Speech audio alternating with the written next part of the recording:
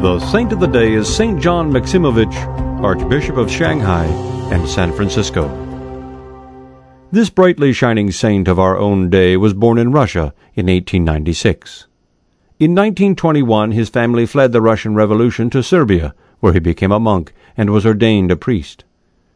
From the time of his entry into monastic life, he adopted a severely ascetical way of life. For the rest of his life, he never slept in a bed, sleeping only briefly in a chair or prostrated before the icons. He ate one meal a day in the evening.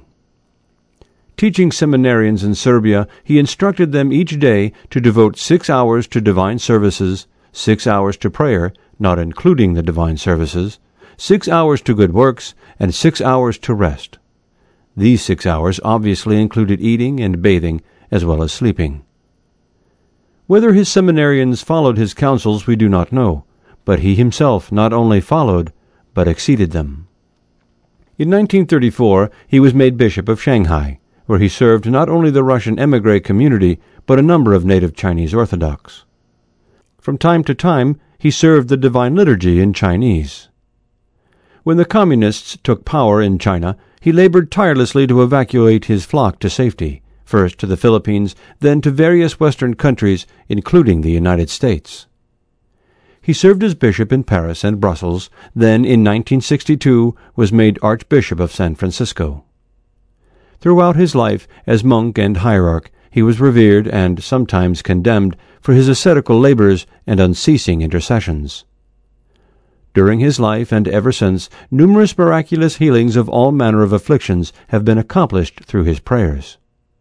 Once in Shanghai, a caretaker investigating strange noises in the cathedral after midnight discovered Bishop John standing in the bell tower, looking down on the city and praying for the people.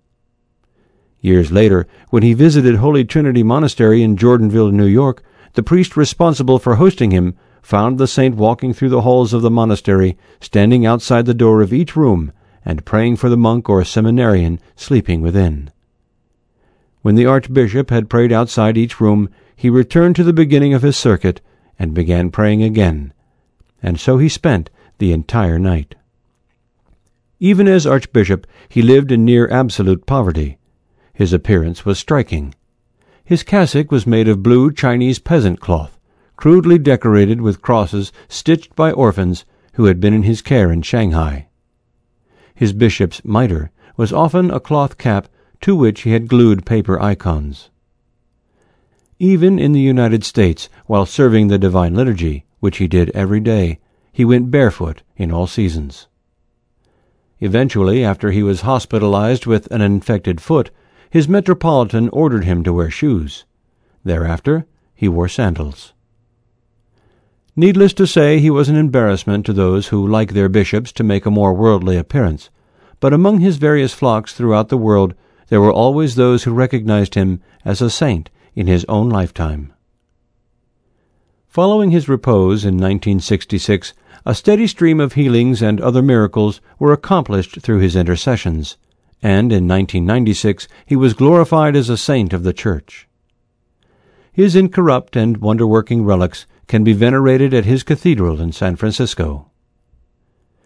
At St. John's funeral, the eulogist told his mourners, and all of us, because Archbishop John was able to live the spirituality of the Orthodox Church so fully, even in modern Western urban society, we are without excuse. The Saint of the Day can be found in the pages of www.abamoses.com and is a regular feature of Ancient Faith Radio.